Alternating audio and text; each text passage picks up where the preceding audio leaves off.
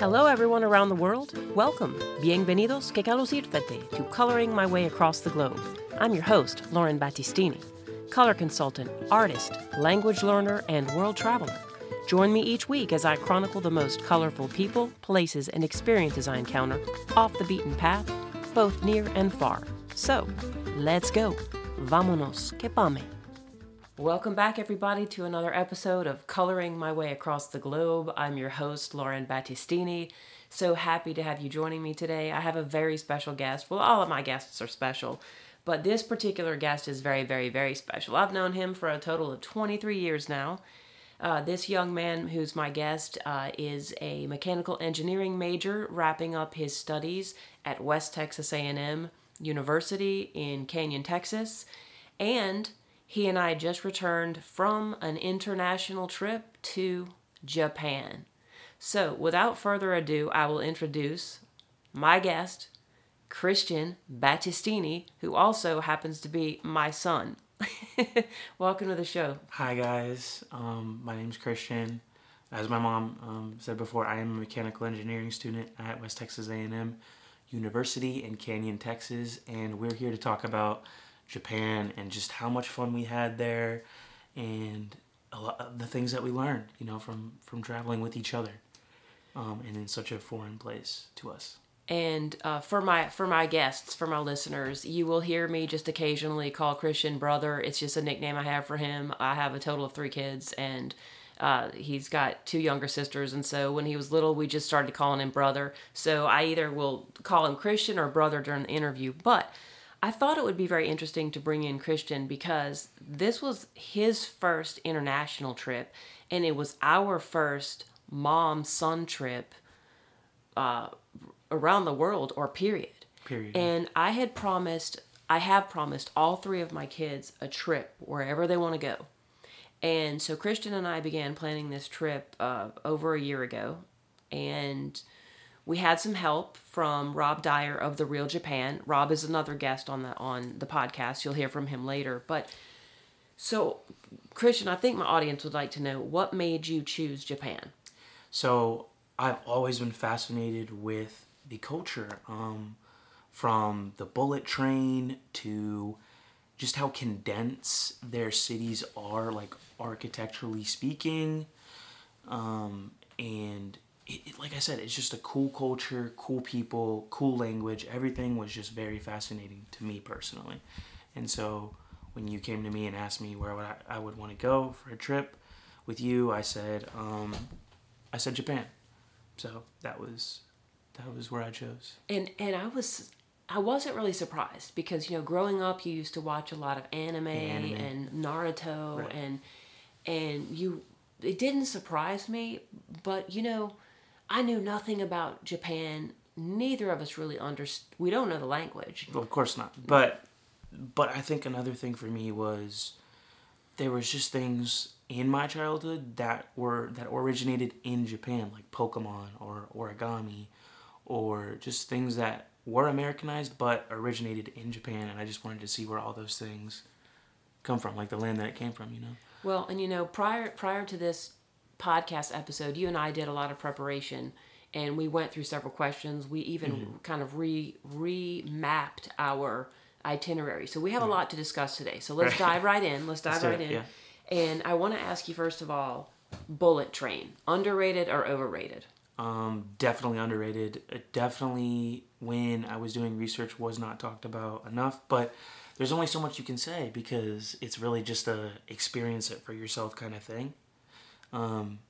Once I got on the bullet train and actually experienced it, it's called the Shinkansen, and it was seriously so cool. As an engineer and someone who is already fascinated with trains, it was just such a cool experience. Well, and for those people who've not been to Japan or heard of the bullet train, tell everyone how fast the bullet train was going when we were on it. I'm actually not sure, but I mean, I know it was fast.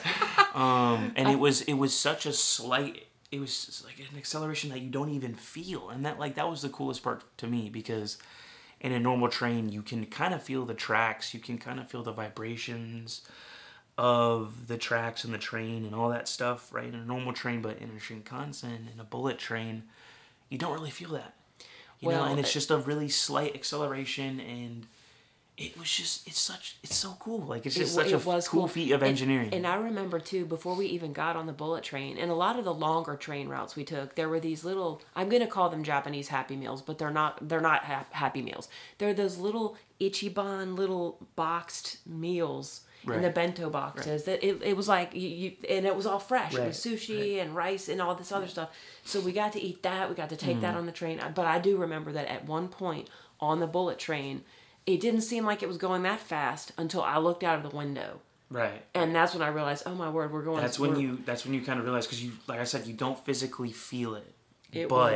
When you kind of look at everything and relatively like how everything's kind of going, it's like, dang, like it was fast. Like, we're going fast. Okay, so speaking of trains, let's talk about the rail and the transportation system. And I think this is where you and I experienced a lot of frustration because I don't speak the Japanese language. I don't have a great sense of direction. Right. And this is where I think you and your engineering capabilities and your understanding of just orientation and maps and such. What did you think of the train system, and how did you navigate it? Because I know I had a hard time with it. Right. Well, I know that whenever I don't really understand something, I really want to learn it, like, as fast as possible. I really want to just, like, do a bunch of research on it and figure it out right then and there. And so that's what kind of happened when we first got there. I just didn't really understand what was going on. I was kind of confused because it is confusing. It's a confusing system overall, but I think a multitude of like apps, some maps that we had on hand, and just kind of reading the maps that are kind of on the station and knowing exactly where you're going from point A to B helped me, I guess, learn. It just kind of helped me learn. Well, and this is what I'll say. I wish I would have done prior to the trip. And you don't know until you experience this. And hindsight is 20/20. I wish that I would have studied the maps myself. And we already knew what cities we would be in. We had planned our route very well in advance.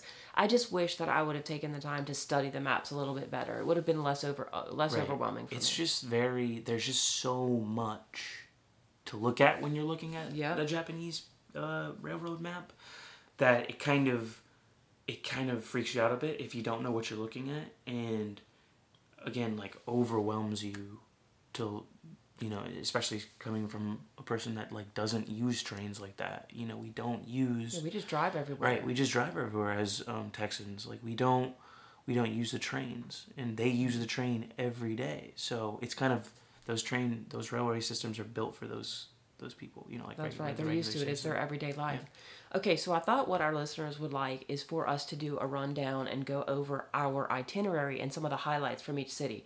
So we were in Japan, you guys, for 2 weeks straight. In the latter part of May, was it the second half of May or the first half? I can't quite remember. I want to say, because I know that I get out of school early May, so it was probably later May, later May. Later in May. Okay, so we were there for 2 weeks. We had our map routed. So let's talk about the first place. We were in Tokyo. We flew in and we were in Tokyo for 3 days. And so I want to talk about some of our favorite activities. The first day? The first couple days. Right. Okay, so we fly in, and I think even the flight was an experience in and of itself, because the first leg of the flight, we flew on an airline called EVA, I think. Yes, EVA. EVA, and that was different. Like, that was definitely kind of dipping our toes into this foreign world that we haven't even experienced or seen yet, and it was a cool kind of nudge, if you will, to like the idea of how the trip was going to be, you know, because it's definitely a different culture in EVA. They're speaking different languages. I think on our first flight they were speaking Mandarin because we were going to Taiwan, and then once we got to Taiwan, that was also like, whoa, like, this is so different, this is so foreign. Well, we were stressed out when we got to Taiwan. We were stressed out. We had a connecting flight that we almost missed. I remember that. We had a connecting flight, and as soon as we got there, the line for checking in. Was it checking in? No, it was literally just our connection. There was a line to connect to the next flight. Yeah, well, that's what we thought, right? But then we skipped the line, and then we realized there's something, right? I don't know, but we barely made it in time. We literally, if we didn't talk to this one particular employee, that one agent of Eva, we wouldn't have made it, actually. Because I remember, I was thinking about this the other day. We were like, help us, like, we don't know where to go. He literally walked us through TSA because he knew that we had to be on the flight. He walked us to the shuttle bus that took us to the shuttle bus, and as soon as we got on the shuttle bus, they closed the door and they went to the plane. Mm-hmm. Like, we almost missed that, which is, I just don't even know what we would have done. We would have cried. I would have been really crying. Yeah, I think we would have been a nightmare. Super stressed. Okay, so let's talk about our first few days in Tokyo. We stayed in a neighborhood. What was the name of that neighborhood? Do you remember? Napori. Wait, can we talk about, before we talk about Napori, I actually kind of want to talk about how we got to, what station was it in Tokyo? Do you remember? Hold on. The udon? No. Those are the noodles. I'm sorry, brother. I don't remember, Ueno. No, that's a city. Man, I really wish I knew. I can't, I'm just kind of... Well, I know we stayed in Napori. Well, we did. But the airport is in... I don't even know how I'm blanking on this. The airport is in Tokyo. I want to say Eastern Tokyo. So right, but we definitely had to take like a 30 minute train. We get there, and we knew that we were going to be charged for service if we just used normal AT&T, LTE or whatever. So we went and got pocket Wi-Fi, and we didn't know that they changed the kiosk, the location of the kiosk, to like the other side of the airport. And of course everything's in a different language, right? So we're trying to ask like the front desk, like, hey, can you show us where this is? Like, we're pointing to a piece of paper with the map of the airport where the thing was supposed to be, but where the kiosk was supposed to be. And we didn't know this at the time. And then we run into, and we're freaking out. We're trying to, we can't even find the pocket Wi-Fi. We just got there, we can't even figure this out, right? So we're freaking out. And this Australian lady approaches us, or I think she might have been New Zealand, I don't know, from New Zealand. She approaches us and she says, hey, would you guys mind doing an interview? And we were like, well, we're kind of freaking out. We don't know where to go. We've just arrived. We're just tourists. X, Y, and Z. Like, we don't understand. Like, we're kind of freaking out. And this lady's like, okay, well, calm down. Just do this interview with us, and we'll show you where to go. And it was kind of like, oh, okay, so we kind of have to do this interview. And it was really weird. It was like we're being interviewed for the news, or like some kind of... It was some podcast or some little TV video series where they were interviewing tourists, and what they wanted to know was what attracted us to Japan. Right. You're listening to Coloring My Way Across the Globe with Lauren Battistini. For more information, check out lfbcolor.com. Why we were here, what languages we spoke, I think. And so that was our first experiences as soon as we landed in Tokyo, was we were interviewed. And my mom doesn't really do well with hiding her stress. And I'm sure that if we were to watch the video, like, you could just tell that my mom was so stressed out. No, you couldn't. Well, yeah, you definitely could. And I was too. I was like freaking out. Like, what are we doing right now? What is this interview? We need to be finding our pocket Wi-Fi. We need to go. Because I think we were in a rush to get to the Airbnb. Maybe. To our Airbnb, yeah. Or no, you know what? We didn't want the JR pass to like close.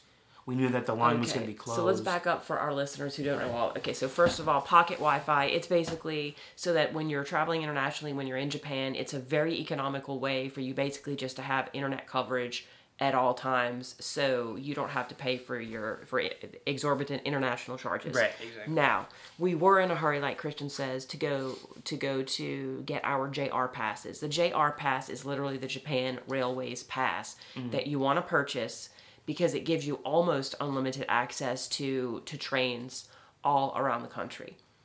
Honestly, you have to do it. They are genius for that. I personally love JR Pass. I can't remember what the other one's called. Hated it. I love JR Pass. Like, whenever I saw the JR on, like, we knew we were going to be okay. I was like, yes, thank gosh. I don't want to have to buy, like, another ticket just to go to this one place. Okay, so first city. We flew into Tokyo. So we got settled at the Airbnb. And in Ueno. But that was...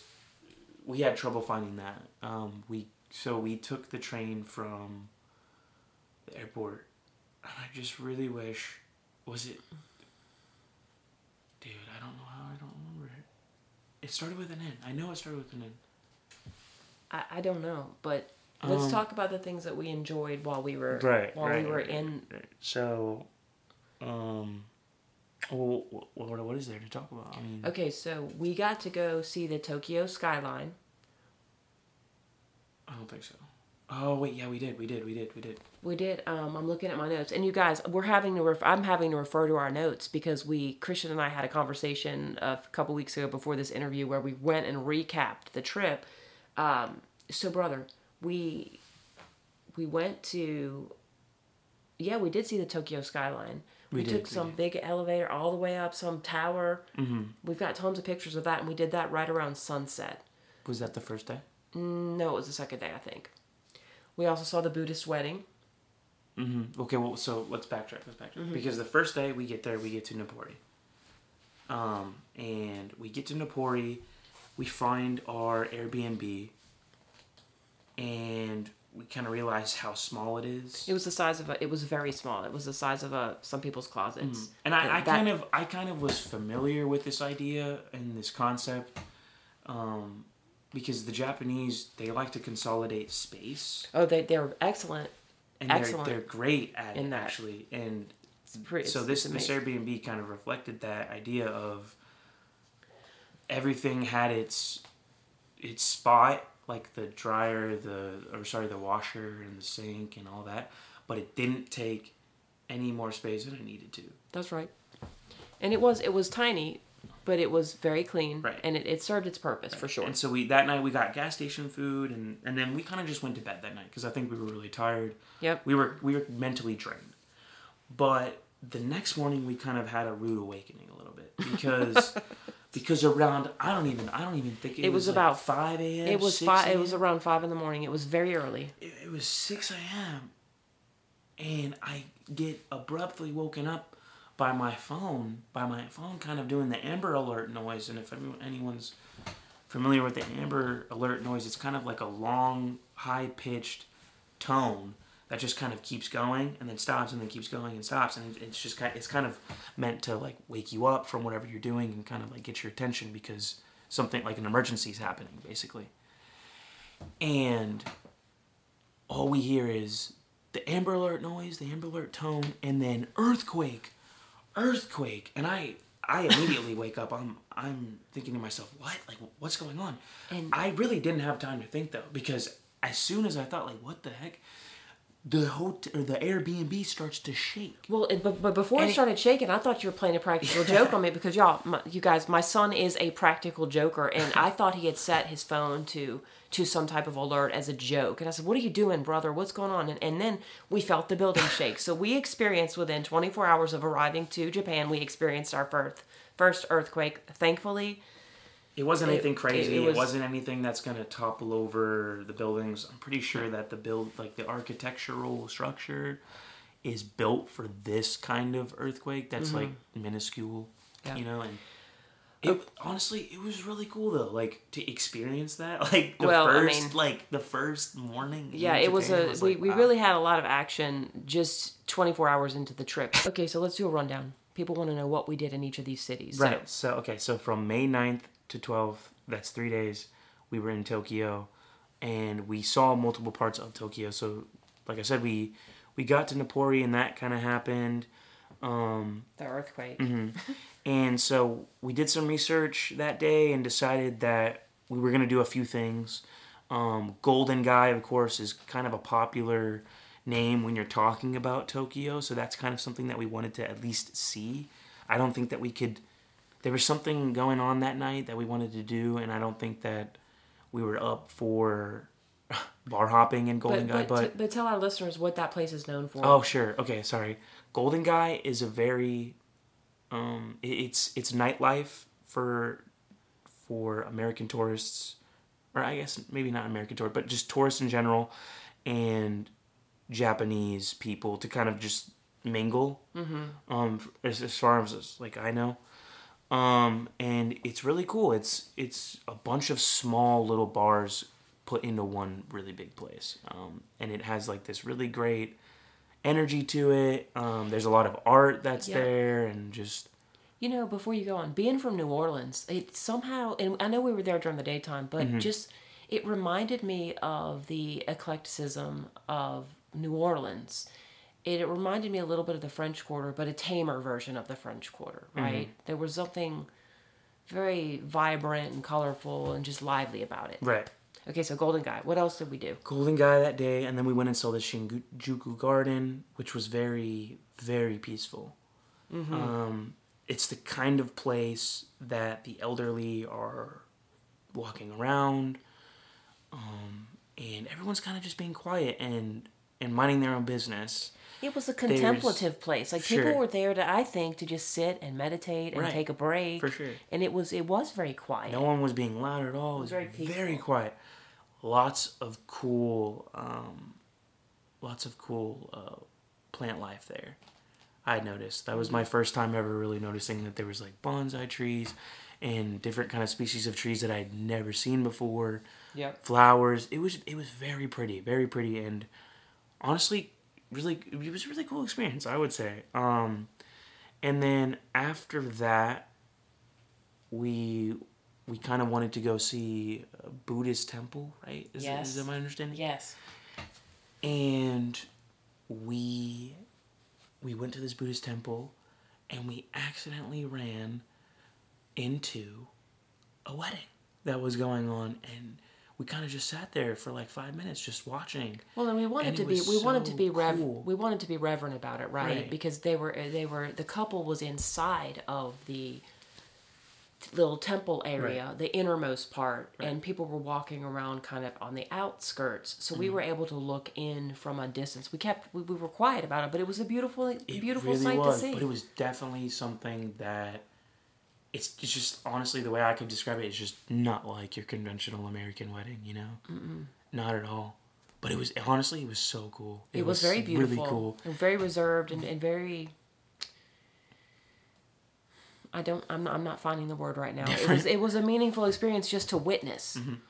So cool though, so just cool. to be an onlooker. And I feel like, as a tourist, like when do tourists really even see that? I feel like there's just the circumstances that we kind of ran into it. It just felt kind of lucky to do so. Yeah, we were fortunate to see that. Definitely fortunate to see that. Okay. Let's see. So, and then the next day. Oh, and sorry, that night we went and saw the Tokyo skyline, like we had mentioned before. Yes. And that was really cool because seeing Tokyo, I mean, this vibrant, colorful city, huge, right?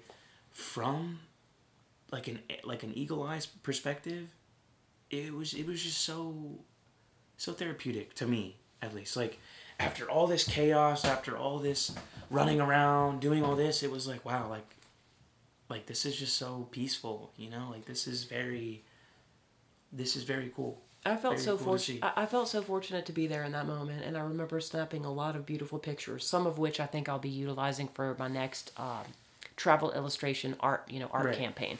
Okay, so we've got several other cities to cover. So let's pick one more thing we did in Tokyo before we move to our next destination. So Tokyo, we also went to. I'm blanking on the mall where the giant Gundam robot is. But basically, I wanted to go and get some Gundam models, just to bring back home and build, so I could say I got them in Japan. And what's Gundam for those listeners? Gundam is a plastic model building kit that is a robot that you assemble. And I thought it was. It's kind of like a model car, except it's a robot. It reminded me of Legos, but cooler than Legos and more intricate than Legos. And I saw grown men in the store that we went to, and they were shopping for their own Gundam sets. It was cute. I thought it was really cute. Okay, so the next city that we saw was Kanazawa. And Kanazawa was definitely a change of pace, because Kanazawa is How do I even put It's a this? walkable community, Yeah, first of all. exactly. And even if you were to take the bus, it just goes in one basic Giant route. loop, yeah. A big giant loop. And that was, of all the places we visited, that tops, I think, my favorite towns. Really? I think so. Well, why? Like, why was that your favorite? Okay, so what I loved about it was, first of all, our Airbnb was beautiful. We stayed in this little home, and the Airbnb host was so hospitable, so friendly, very helpful to us. And everything was, like I said, was very walkable. And we also got to go down the street from the Airbnb to an original geisha house that had been converted essentially into somewhat of a museum. But within the geisha house, there was a little area where people could sit and be served tea and little snacks. Remember when we sat there? And we just got a lot of good pictures. That was kind of like a spiritual experience, honestly. Did you feel that way? For sure. Because it was like quiet. There were bells that they were ringing. It was super zen. I don't want to say zen, but it was really zen. Well, and the funny thing about zen is, you and I wouldn't call us very zen-like people. We're not very zen. We're loud, and that's another thing. Let's stop for just a second and talk about how funny this is. You and I had this pep talk with each other, or before we ever left, and said, okay, we're loud. We're Italian, Latino kind of people. We're very loud, and we're boisterous. And you and I, let's be honest, brother, we kind of fight a lot. We love each other, you guys, but we also fight a lot. And we're just loud. And we had said to each other, okay, we're going to Japan. The culture there is more reserved. They're quiet. They're not going to be fighting in front of anyone. They want to save face. We need to follow suit. Right, yeah, we need to conform. We need to be very quiet and reserved and be a little more zen-like. Do you think that on this trip we really pulled that off or not? Oh, yeah. I think I did at least. I think I did at least. You think you were calm and zen on the trip? Yeah, I think so. I think so.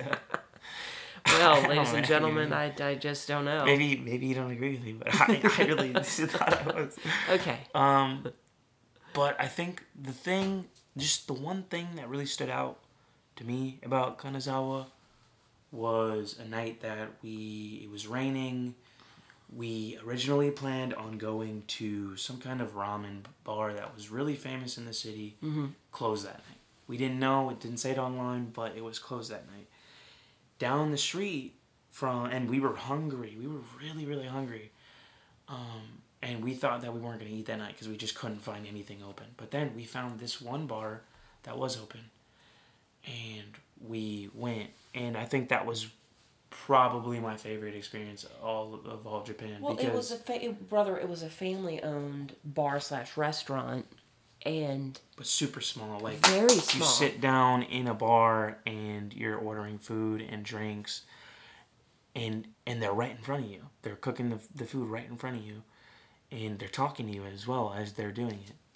Obviously, we didn't speak the same language, but Google Translate did help us a lot in that situation, in that scenario. And we ended up making friends with this older gentleman that ended up buying us, I think, sake and... Oh, yeah. They were so... He bought us gyoza and... Yeah, they bought us a few appetizers and a couple of drinks, and they're so happy to see us there, and they... Right.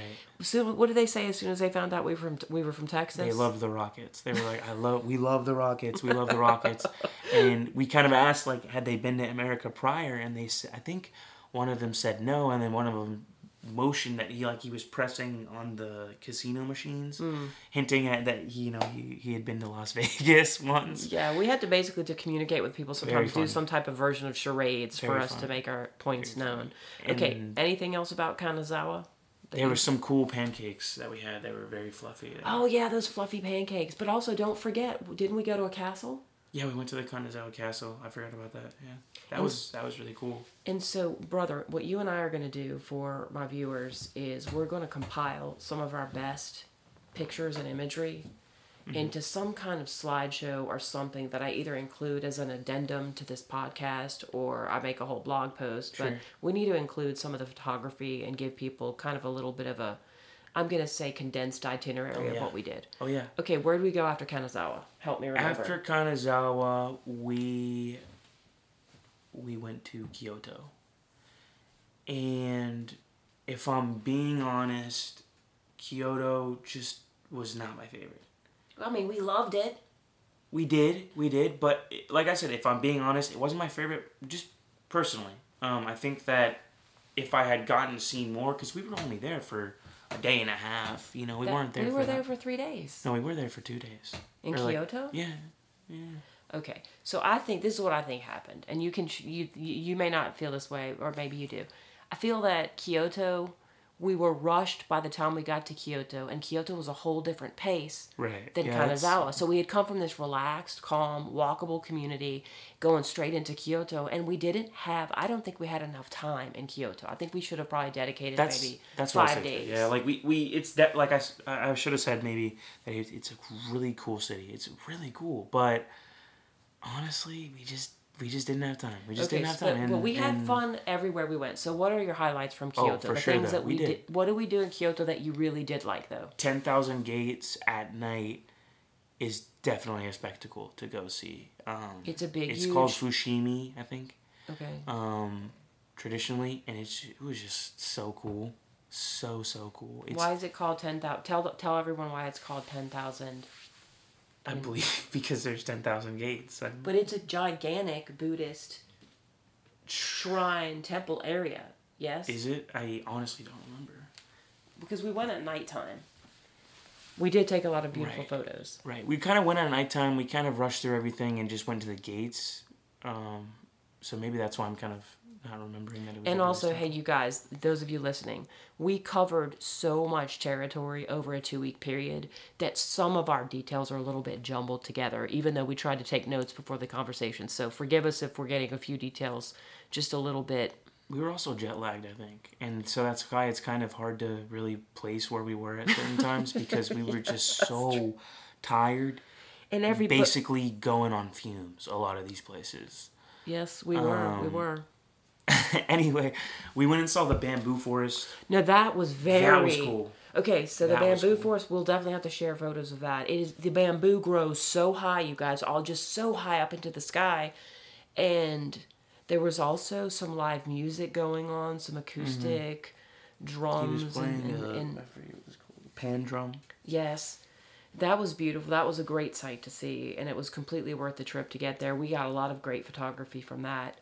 One thing I will say is that if you are going to go to the bamboo forest, make sure that you're going when you know no one else is going to go. And same with the 10,000 Gates. I know they're popular spots, and there's going to be a lot of people, but I kind of just wish that there was no one when we went to both of those places because the amount of people kind of, I don't want to say ruins it, but it kind of does. Well, it did take the experience slightly because we felt like we maybe had to rush through a little bit, and it was just super packed. Yeah, I think in retrospect, especially the bamboo forest, if we had gotten up earlier. You are listening to Coloring My Way Across the Globe. Stories of the most colorful people, places, and experiences off the beaten path, both near and far. As hosted by myself, Lauren Battistini. Each week, I'll be interviewing color professionals, artists, world travelers, language learning experts, digital nomads, other entrepreneurs, creative professionals, visionaries. There's something here for everyone interested in the world around them. Keep listening, there's more to follow. If we had gotten up earlier and we had gone right when it opened. Right. So the next place that we went to from Kyoto was Kinosaki Onsen. Okay, that was an amazing place. That was really cool. It's like this really small town in the mountains. They've got, the stores are only open from like literally not even kidding, 5 p.m. to 7 p.m. And like the 7-Eleven was open. I don't even know. Well, they just have a different dining schedule. Oh, yeah. But okay, so but let's because that's where the actual like people of Japan go to relax. Like that's where they go and to vacate. So let's talk about Kinosaki Onsen. The onsen part refers to these bathhouses. This is a very traditional Japanese concept of going to a bathhouse. There is one for men and there's one for women. But in Kinosaki Onsen, there are multiple bathhouses. In fact, we were able to get a pass, to pay for a day pass, that gave us access to any of the bathhouses. That is its own cultural experience. And if you're in that town, you have to go to the onsen if you want to, like, if you want to get clean. And they don't have showers in the hotels. Like it's just the onsen. Well, you and I stayed in a traditional ryokan, traditional Japanese guest house, and so the bathhouses, that again, something interesting, something that might make people feel a little bit uncomfortable. You basically do disrobe in front of everybody, and it's interesting. I'll speak from a women's perspective here about the onsens. So the bathhouse, you go in, and there's a locker area where you disrobe, but then you have to go into the sauna area, the pool area, the spring area. They're hot springs. It's enclosed. You go in there. You have no clothes on whatsoever. But around the perimeter are these little bathing stations, and you are expected to rinse off very thoroughly, soap and water and everything, before you enter these springs. So you've got to spend a few minutes getting yourself all sudsed up and rinsed off before you ever get in there.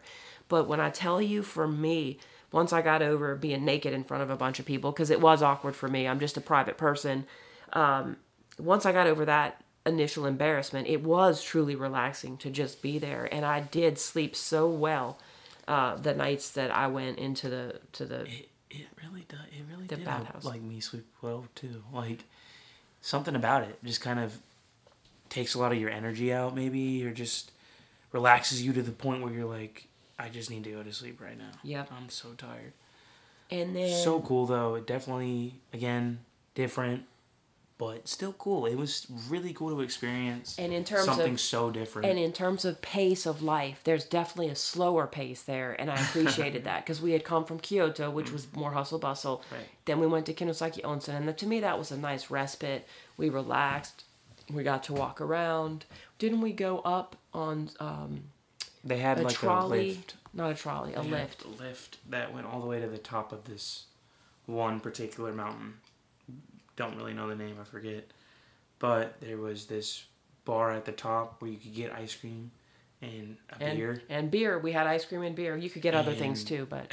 And you just kind of enjoy the view, and that's what we did. Super cool. I loved that experience. For me, so far, the two favorite places were Kanazawa and then Kinosaki Onsen. And I think I just liked it because they were calm, sedate, just more traditional towns as opposed to big cities. Okay, where'd we go next? After that, we went to Osaka. And it was a hotel. I'm pretty sure it wasn't an Airbnb. It was a hotel. And we were next to this really big market, and we were at the entrance of it. So we kind of had access to this really big market that had its own like intersections, different shops. I mean, of all kinds of varieties. It was really cool. It was really cool. And there was a flower market within. There were all kinds of food Right. stations. There were grocery items you could get, produce, jewelry, clothing, toys. Just so many a little options bit of everything. And then, then I think the first night we were there in Osaka, we went to Nagai Park, which is an exhibit that only happens at night, and it's basically a light show. But it's interactive. You can touch some of the installations, and it was very fascinating, Right. and I thought it was genius. Very colorful. Very colorful, yes. And very, just, I don't even know how to put it. Geometrical? It was geometrical. Kind of, it had a kaleidoscope feel to it. Right. And Trippy. definitely trippy. Psychedelic-ish. It was a nice evening. And the next morning, we went to Osaka Castle. I don't think we really went inside Osaka Castle. It was raining that day. We didn't go to get... And you know why we didn't go inside also? Remember, not only was it raining, but again, there were too many people there. Too many. Like, I remember seeing the line, and I was just like...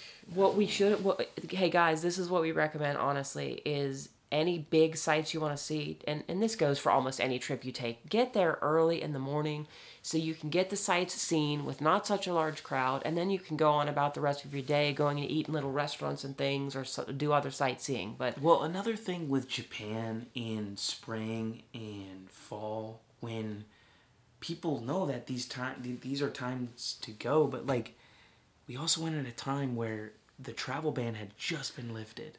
Yep. And so everybody's flocking in, and I think maybe even the next few years, people are gonna be trying to get in and That's right. and see Japan. That's right. And we But wonder. I'm not really sure when the best time of year would be to go to kind of avoid the tourists and still see Well, let me interject for a Japan in its moment. glory. I'm going to interject for a moment because, and put in a plug for our friend Rob. Rob Dyer is the gentleman from therealjapan.com, and he is British. He's married to a Japanese lady, and he is an expert on all things Japan travel. It's what he dedicates his work to right now. And so we did depend on Rob to help us create the shell of an itinerary. And Rob on his website actually has a whole lot of different resources for best times to go to Japan, language learning tools, the ins and outs of different cities, and just a lot of great free resources. So FYI, it's therealjapan.com. And again, those of you who are just listening to my podcast here, I don't have any sponsorships or endorsements. I'm not being paid to mention anyone's name. I really did have a great experience utilizing Rob's services to plan out this trip. So he offers as much or as little help as you need. Okay.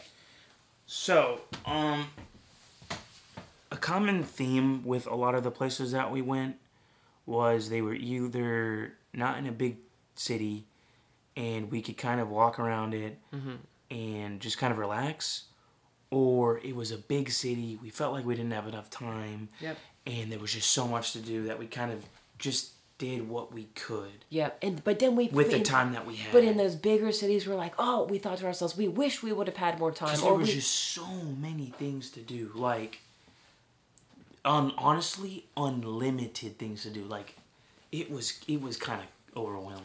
And look, for being there for 2 weeks, we only began to scratch a little bit of the surface of Japan. The tip of the iceberg. I mean, we really didn't see as much as we would have liked, and 2 weeks didn't do it justice, right? I mean, we were grateful for the trip. Right, of course. But there's so much to see in Japan. It's such a culturally rich, colorful, beautiful, magnificent place. We didn't get to really see each city for its own beauty. I think what we really got to see was Japan for its beauty. All parts of it. I agree with you. We got a little small sampling. We kind of, yeah, exactly. We went and sampled any kind of part of Japan you could go to, really. Well, and we got to experience it, and I thought that was really cool. Yeah, I feel like we did. I think we mapped out the trip well. And where else did we go? Where did we go after? So where I was getting to is that we were kind of not in Osaka that long as well. Same thing with Kyoto. Just kind of wish we had more time. We didn't, and that's okay. We got to see some really cool stuff. And then we went back to Tokyo for the last 2 days. And I think the last day we were kind of torn because you wanted to go to church and I wanted to go to Mount Fuji. So that's actually what we each individually did. We split up and I went to Mount Fuji and my mom went to church that day. Mm-hmm. And I think from what my mom tells me, she had a wonderful experience with the people, and it felt just as welcoming as she's used to in the Christian community, I think. Yeah, I did. It was great. It was a Protestant Christian church I went to, and they welcomed me. Of course, the sermon was completely in Japanese, and the hymns were sung in Japanese, but the melodies were melodies of Christian songs I sing in church. And so I had a spiritual experience, of course, that day, and I felt this great camaraderie despite the language barrier. I felt a great camaraderie with my brothers and sisters in Christ. It was an interesting and beautiful experience, and I was welcomed. After the church service, there was some coffee and tea served, and I got to sit and visit with the whole congregation. It was beautiful. And you got to see Mount Fuji. I got to see Mount Fuji. So I took a bus to Mount Fuji, and the bus ride, I think, was like 2 hours. It was pretty long bus ride. But I finally made it to Mount Fuji. I had to walk. No, I took a taxi for the rest of the way to this specific spot where you can see Mount Fuji really well. Unfortunately, the weather just was not agreeing with me, and the clouds were covering. And you were trying to take peak. pictures. Yeah, I was trying to take pictures. I didn't get any really great pictures of Mount Fuji because the clouds were just in the way. And too much that's cloud what cover sucks. that day. But it's okay. It is what it is.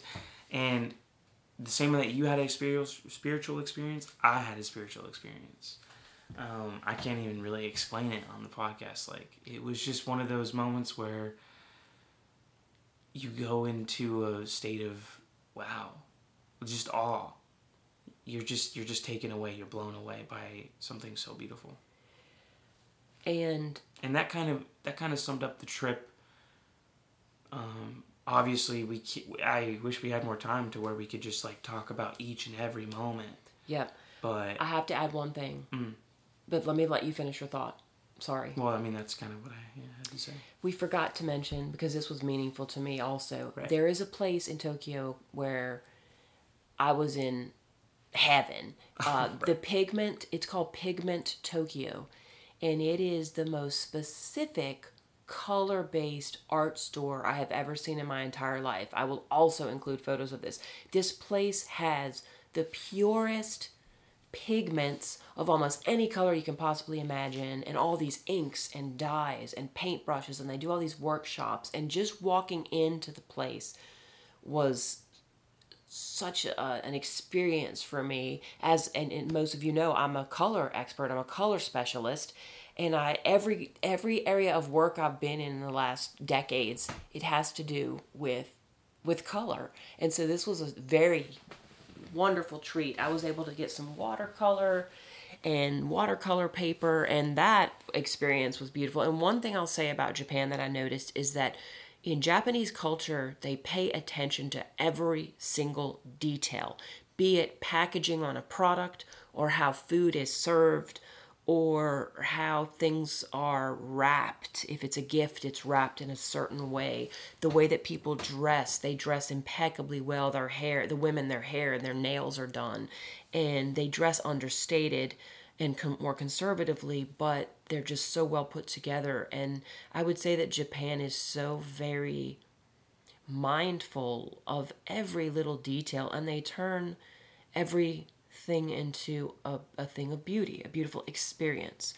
They try really hard, and I think a great example of that is even something as simple as like their candy, Kit Kats, or just they taste like they just put so much effort into the packaging. They tasted way better, way better, and you could just tell they tried. Really, you can just tell they tried, and everything that they do. And I really respect the Japanese people and the Japanese culture. Very cool. It was such a wonderful experience, and also going there with you. And so I want to get to the part about the mom-son dynamic here, and this is where I want to talk about the good, bad, and the ugly for a minute.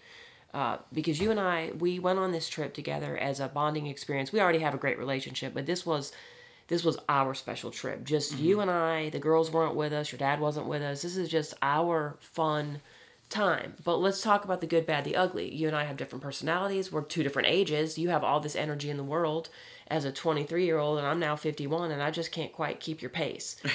I'm sorry, I can't. So I want to talk about what you felt from your perception was the good, the bad, and the ugly of traveling with me, your mom.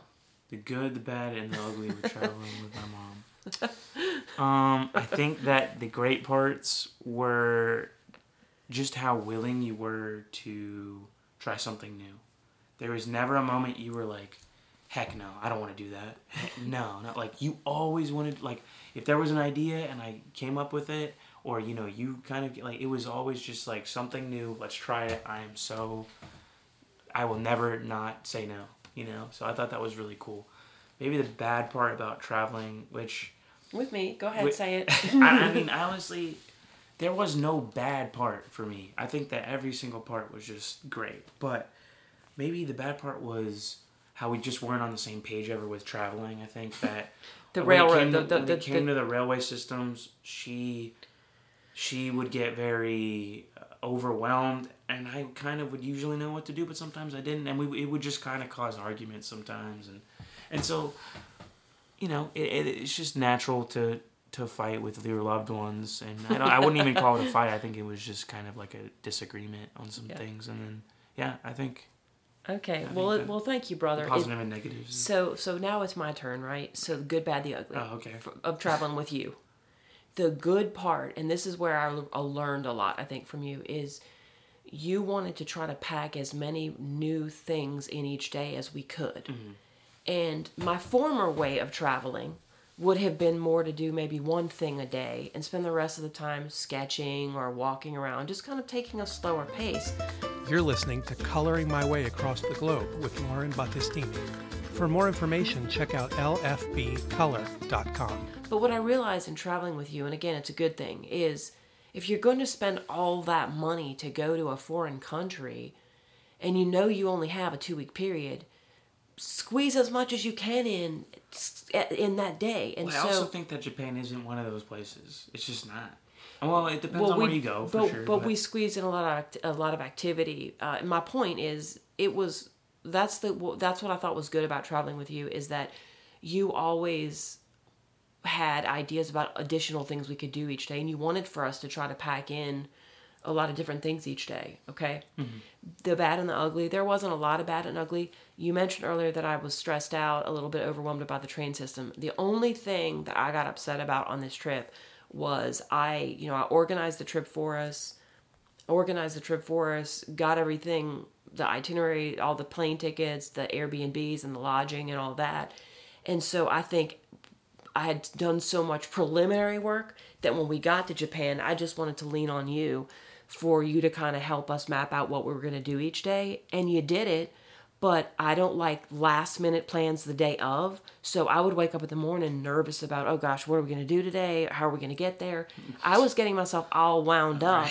And what would have helped me is if you had planned the night before. But this is where different people have different travel styles and different methods of planning or improvising. And so I got myself worked up into a tizzy most mornings when maybe I didn't need to. But you could have maybe helped with that a little bit. Well, I was going to say, I wish I did way more research. Because there's things in certain places that we visited, looking back, where I'm just like, dang, man, I wish we did this instead of this. And for me, I think, particularly, was Mount Fuji. I think I really wish that we hiked Mount Fuji. Okay, and this is where had you and I thought about it, and we just didn't. Yeah, right? I didn't even know that you could do it. Had we thought about this, I really do believe that you and I would have trained a little bit, gotten the right shoes, wore them in a little bit so we knew that they were comfortable, and I think we would have trekked and done Mount Fuji and made that like a 3 or 4 day activity for us. Mm-hmm. If we ever go back there together, that's on our bucket list. I think. For sure. I mean, you'll go back there, but if you and I together go back there, I think you can also rent out cabins up there, and so you hike all the way to the top, and they have food up there and stuff, and you can also, or maybe they don't, I don't know, but you can camp up there, and that sounded. If I go back, I'm doing that for sure. 100% doing that. Anyways. Okay, so I'm kind of drawing to a close on a few of our questions here. Okay, we've got a few more left. Let's see here. I think that in our mom-son relationship, and I'm getting a little sappy here, but in our mom-son relationship, we already were close before the trip, but I know that this trip drew us closer. And I had a feeling that it would, and it was one of the reasons why I wanted to take this trip just with you. And, I'll do one with your 2 sisters as well separately. But what are your thoughts on that? What do you feel how did this trip impact us as mother and son? That's the way to ask the question. I think that, you grow up with your parents kind of having that kid-parent dynamic, right? You're the kid and they're the parent. And you never get to really, really see your parents be vulnerable. But when you're traveling with someone in a new place, both of you are going to just be vulnerable. And I think I got to see my mom become very vulnerable in Japan. And not that that's a bad thing, but it just made me respect her more. And it was almost like, I don't want to say we're on the same level, but it humanized you in a way that I just never had really looked at you, Mm-hmm.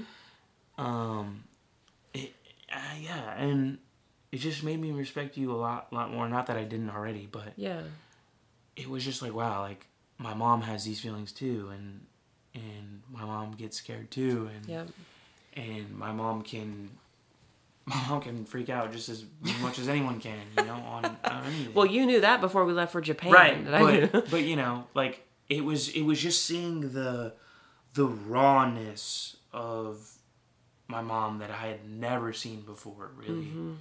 Really changed my perspective for good from my mom. I appreciate you saying that. I think for me that what this did for our mom-son dynamic is it underscored for me, this trip underscored how close we really are. Right.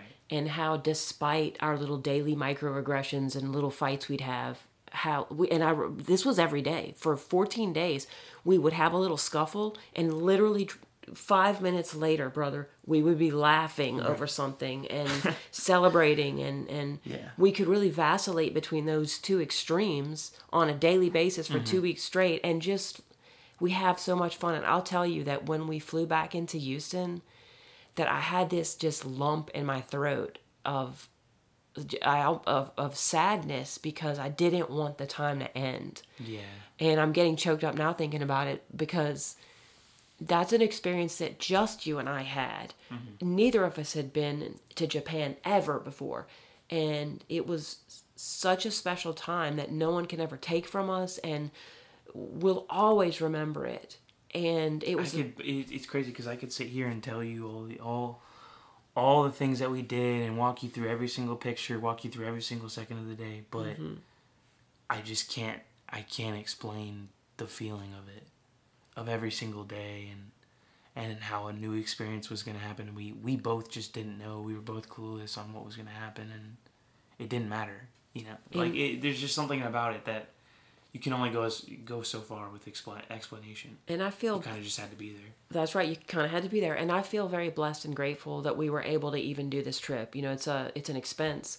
We were able to save up to do this, and I'm glad that we had the opportunity to do this. So I have a couple of questions for you, a couple more before we close. Okay. What does it mean to live a colorful life? What does it mean to live a colorful life? Just in general? Just in general. Okay, well, I think living a colorful life to me is waking up every day and just kind of just doing something different. Just walking off the path just a little bit. Maybe just a little bit. You don't even have to go and do something extreme every day. Just do something, just one thing different every day that maybe makes your life a little bit more colorful. Great example of that is, waking up and saying, hey, well, today I kind of want to go on a bike ride. Okay, go on a bike ride. Or today maybe I want to go and fish. Today maybe I want to go and fish. Okay, go fish. I think just doing something different, that trying new things, trying new experiences is really what makes life colorful to me. And to add to that, and I just thought of that as you were talking, I noticed a difference and a shift in you when we returned from Japan. I noticed that you began living your life differently and more colorfully. Almost immediately after we came back from Japan, you started getting into rock climbing. You started getting into cooking, taking good care of your health. You started improving your overall just sense of dress, not dressing so much as a college student, but now contemplating your future as a young adult. You've just taken better care of your style and your dress. And so I've noticed you've lived what I would call a more colorful life even since that trip. Right. Well, I think Japan was such a dramatic new thing, right? It was just like, wow, this is out there. Imagine what else is out there. And so now I'm just so used to trying new things. I know that sounds weird, but I'm just so used to trying new things, like trying out cooking, trying out working out in a new way, rock climbing, I don't even know what else, but just trying new things and not being afraid of trying new things and just taking that leap of faith or whatever.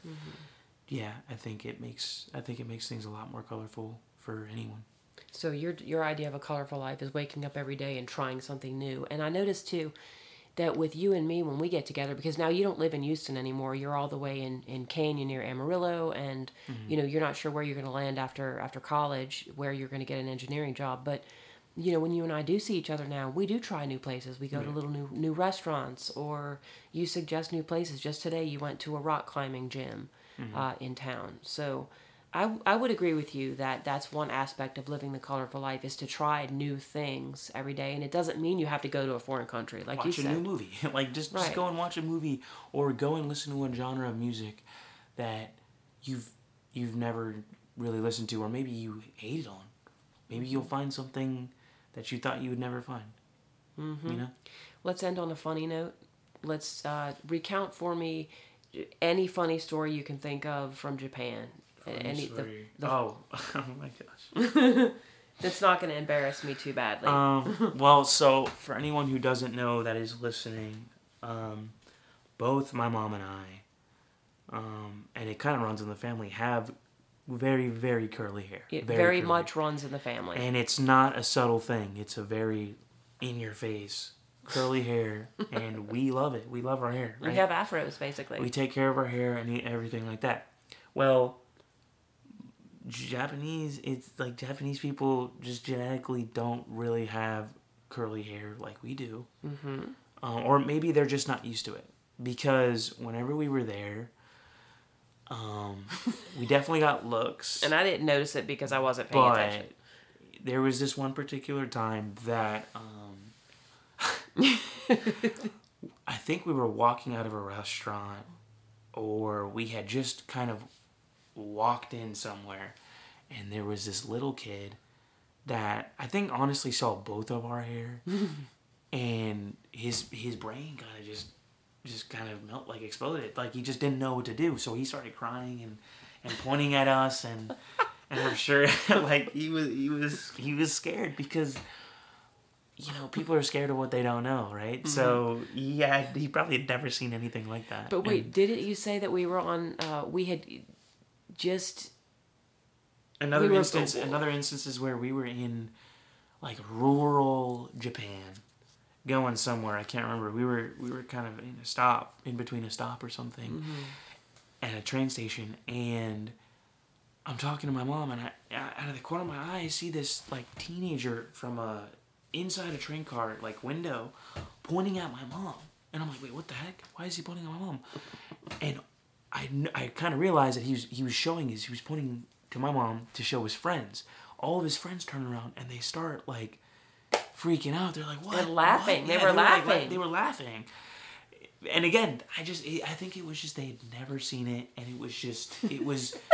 it just overwhelmed them with such emotion that they either cried or laughed. But what's funny to you and me, right? Our hair is weird and distinct and different and maybe scary over there, but you and I are in Houston, Texas, where it's so multi-global, multi-ethnic. We see everything here. So to us, it's nothing. But it was funny to experience that in Japan. Right. But, well, brother, I want to thank you for being here on the podcast. I thought it would be a really nice treat for my listeners to hear a perspective. I talk so much about my international travels, and normally, you guys, this, I take trips by myself.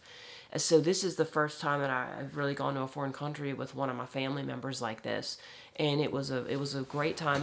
And let's say, for example, you parents out there, maybe you're not in a position right now to do an international trip, but you can just take your child out for a day or two somewhere different. Just to have that bonding time is so special. And I encourage all you parents out there and all you kids out there to do things with your family members like that. It's a treat, and it's an honor, and it's a blessing, and you make lifelong memories that way. So, do you have anything else to add, brother? I don't think so. Anything else people should know about Japan before we close here? It's unlike anything you've ever seen before. It is quite truly another world, and I love it so much, and I really want to go back. I've honestly, after going, it kind of made me want to live there. I kind of wanted to live there for a long time, because it was just so cool to me. But I think that I'm at a stage in my life where I kind of want to just settle down. And, I understand that. You can always go back to but visit. I can always go visit. Well, in closing, I want to say this. If we've got any Japanese people listening, this goes out to all the people of Japan, I have to say thank you, because my son and I had nothing short of a magical, most hospitable, meaningful, deep, very moving experience there. And the country is so delightful. The people are so lovely and so kind and so respectful and polite. And they've got a sense of real, I think, human understanding and connectedness. As even though they're reserved, they're very caring people, and they're not standoffish. They're reserved, but they're very deep. They're deep, I think, in their connectedness, and they are very gracious hosts when you visit their country. So, shout out to everybody in Japan, and thank you all so much, those of you who are tuning in today. I have new podcast episodes dropping every Friday. I am interviewing and chronicling the most colorful people I meet off the beaten path across the globe. I've got a mixture of guests, everyone from wine sommeliers to language experts, other color professionals, artists, entrepreneurs, travel influencers, digital nomads. I really do. It runs the gamut. I've got a great mix of guests in the lineup. So I hope that you will continue to tune in each week. And until next week, live in color. And thank you so much for joining. Take care, guys. Bye-bye. Thank you for tuning in to this week's episode of Coloring My Way Across the Globe. I hope that you've enjoyed the conversation, and we would love to stay connected with you throughout the week. The best way to connect is by subscribing to our newsletter at www.lfbcolor.com. That's www.L as in Lauren, F as in Frank, B as in boy, color, COLOR.com. Also, you may find us on Instagram using the same handle, LFB Color, for the latest stories, podcast guest profiles, travel photography, language learning diaries, and my own colorful art. Hope to see you there, friends. Thank you again.